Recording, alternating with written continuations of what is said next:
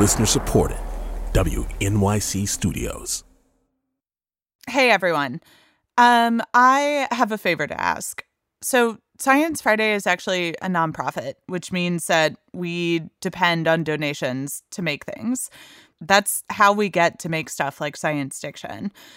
So if you can, please make a donation to Science Friday. You can do that at sciencefriday.com/dictiondonate. That's sciencefriday.com/dictiondonate. Thank you. We really appreciate it. Okay, here's the episode. I just heard your show for the first time. It mentioned the words syzygy and serendipity. Thought it was a great show, but there was something about it that was like nails on a chalkboard. The host's voice, I can only describe it as, it sounds like a cross between Vocal Fry and a hint of Valley Girl. It's just annoying. It sounds like an affectation. I hope she doesn't really naturally speak like that or hasn't conditioned herself to speak like that. But it's something I've noticed that women of a certain age group do. And it's just annoying as all hell. Oh, hello. That would be me you're talking about. Johanna Mayer, host of Science Diction. And this is actually how I naturally speak. Though today I do have a little bit of a head cold, but really I am not putting this on. My voice actually... So if you could just... There's more. Have her speak like a normal human being and stop it with the vocal fry, that would be great. I'd be a lot more likely to listen to the show. Ah, yes. Vocal fry. It's when my voice goes from smooth jazz to, say, an antique wooden gate swaying in the breeze. Like this. And this caller isn't the first to point out that my voice does this. In fact, the day that this show launched, I woke up in the morning, double-checked that our first ever episode had published, and saw an email complaining about my vocal fry. And I was honestly so proud of it. Because this is a thing that any woman who talks on the radio gets all the time. Listeners saying that we sound grating, childish, or just unlistenable.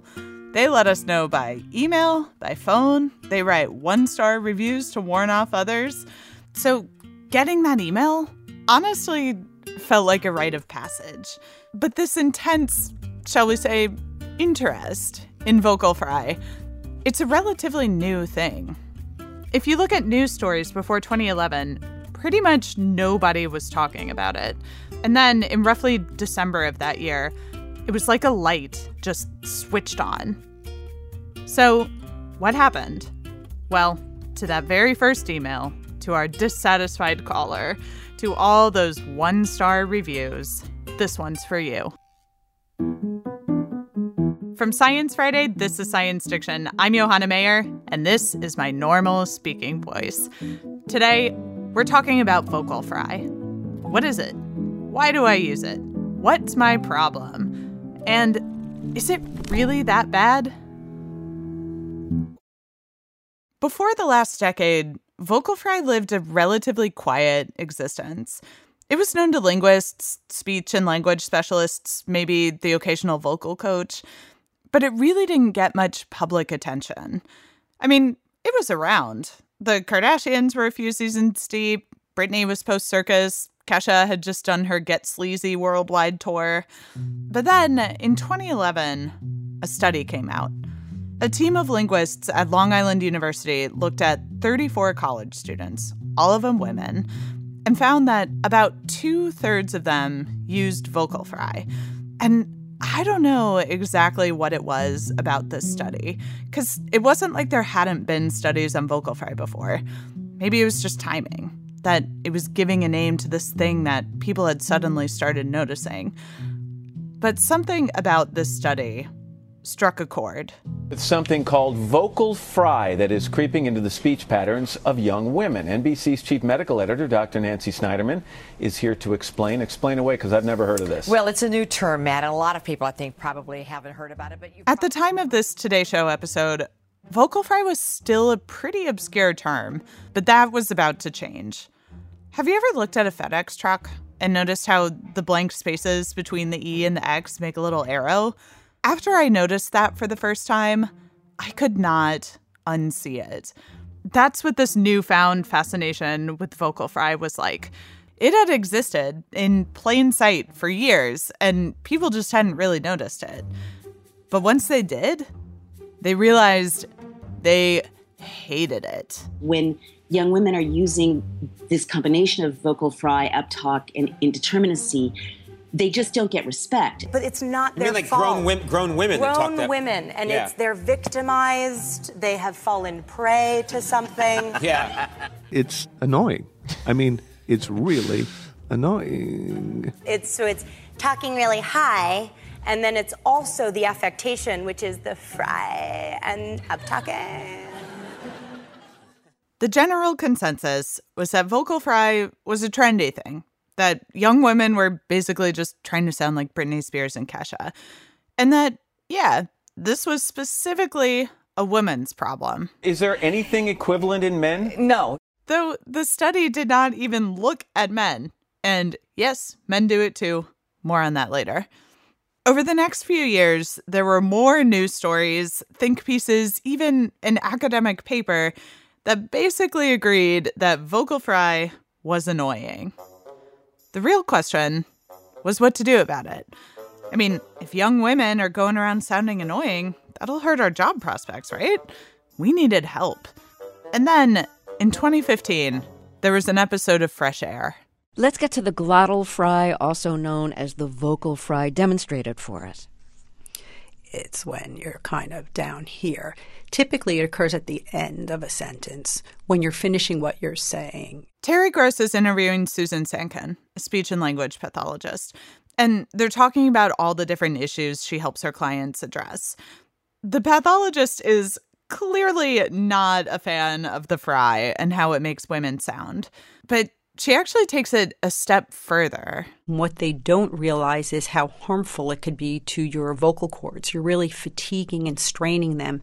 You're putting them in an unusual position, and it'll be interesting to see in the near future how many of these women end up in ENT offices with vocal pathology. So, vocal fry, not just annoying, not just sabotaging your career, it's actually doing you physical harm. And that's when the linguists all got involved. Lisa Davidson is the chair of the linguistics department at NYU. And in fact, that's when I joined Twitter, because I wrote a letter to Fresh Air at the time. And that's when I decided it was probably a smart time for me to join social media. In her letter, Lisa argues that vocal fry is actually not a problem at all. And that this pathologist and other people who hate it, they're just intolerant of how young women speak. And actually pretty ill-informed about the basics of fry. So let's clarify that. What is it? Like, what's happening in my throat when I use vocal fry, also known as creaky voice? The vocal folds are vibrating much more slowly. They're vibrating more irregularly and somewhat more loosely. Sometimes this just happens when you're running out of air. So a lot of times where we find creaky voice, especially in a language like English, is at the end of a sentence. People are used to hearing fry at the end of a sentence. Lisa studied this, and it seems like when fry is at the end of a sentence, people are less likely to notice it. Now, as to the allegation that it's damaging the vocal cords, well, it's pretty interesting, considering all the languages that actually use vocal fry. In many Southeast Asian languages and indigenous languages in Central America, vocal fry isn't a bug, it's a feature. In some languages, just adding a tiny bit of fry changes the actual meaning of a word. Or languages like Cantonese, where the pitch of a word changes its meaning. Vocal fry can help speakers reach those lower tones. And it can help listeners understand which tone is being used. Just makes it a little more distinctive. But what about in English? Vocal fry was around long before the Kardashians and Kesha. And when linguists first described it in English, it wasn't about women at all. It was about men. In fact, according to a linguist in the 60s, it was something that upper-class British men did, presumably to convey their superior social standing. And judging solely by this one clip of Benedict Cumberbatch, this is still very much a thing. I know you're an army doctor and you've been invalided home from Afghanistan. I know you've got a brother who's worried about you, but you won't go to him for help because you don't approve of him, possibly because he's an alcoholic, more likely because he recently walked out on his wife. And I know that your therapist thinks you're limp psychosomatic quite correctly, I'm afraid. I mean, that was basically one long, confident croak. And in the UK, historically at least, it seems vocal fry wasn't happening nearly as much in women. In the 80s, one survey found that it was as much as 10 times more common in men. And again, specifically upper class types. And yet, note the curious lack of public outrage or fretting over whether Benedict Cumberbatch could secure any more acting work, afflicted as he is with the voice of a fancy frog.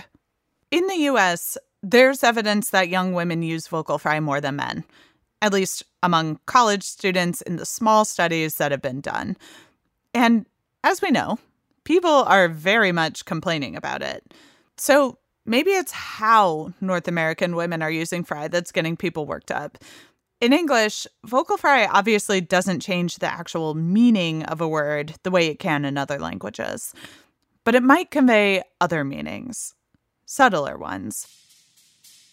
There's some research on this, and none of it is conclusive. Some studies suggest that women use vocal fry when talking about emotional topics. Others say it's a thing we do when we're bored, or even when we're trying to project authority.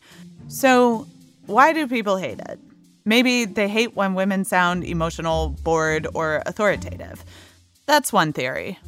But here's a simpler one. Sexism. When we criticize the way someone's voice sounds, not what they're actually saying, it's because on some level, we just don't like who they are. Their age, their class, their race, their gender. To me, criticizing vocal fry just feels like making fun of someone's accent, like a cheap shot. When we say, I can't tolerate the sound of her vocal fry, it sounds to me like what we're really saying is, I can't tolerate the sound of a young woman talking on the radio. But you might want to get used to it, because how women talk, it tends to catch on. Many years of sociolinguistic research has shown that just about every change that you see in language is found first in women, right? Often young women. This is widely accepted among linguists and sociologists. When it comes to speech and language, young women tend to be ahead of the curve. And that's been true for centuries. In the early 2000s, two linguists looked at thousands of letters from the early modern period and found that women were way more likely than men to mix things up with new linguistic forms. Like dropping the ye. Women started using you earlier than men. And hath, women switched to the modern has earlier too. If there's one rule of language, it's that it changes. And if there's another rule of language, it's that some people get very annoyed when it does. See, all the people who apparently do not like my voice. So, what to do? Do I get a voice coach? Do we hire Benedict Cumberbatch to croak on my behalf? Do listeners who don't like my voice just turn it off? I'd like to propose another solution. Look inward. Why is it that a simple creak in my voice sounds immature, stupid, grating, or like, quote, a spoiled teen? Why is how I say it more important than what I say? And if your answer is, well, look, I like women and I don't want to find this annoying, but I just truly, genuinely do, I'd like to prescribe this solution. Exposure. Because there's nothing inherently wrong or annoying about fry.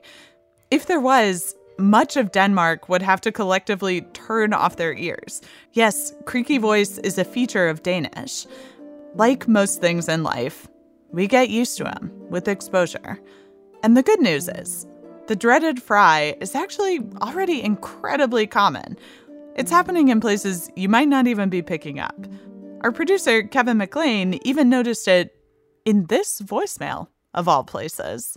So if you could just, have her speak like a normal human being and stop it with the vocal fry. You hear that? So if you could just, Vocal fry is truly everywhere. So if you're looking to solve this problem, here's my offer. Listen to this podcast. Listen to it a lot. In the car, in the bath, at work, before bed, when you're thinking about watching TV but there's nothing good to watch, when you're at dinner with your family, when you're all alone. Start with 1 minute and work up to at least 5 hours a day. Have a listen. Because in time, I think you'll start to hear me a bit differently. And you might even like what I have to say. This episode was produced by me, Johanna Mayer. And me, Kevin McLean. Our editor and senior producer is... me, Ella Fetter. All the music in this episode was composed by... me, Daniel Peterschmidt. They also sound designed and mastered the episode. Special thanks to Christina Esposito and Samir Adola Khan for lots of helpful background information on Vocal Fry. Nadia Ortelt is our chief content officer, and when she gets stressed out, she heads to the roof of our office building and does some therapeutic yodeling.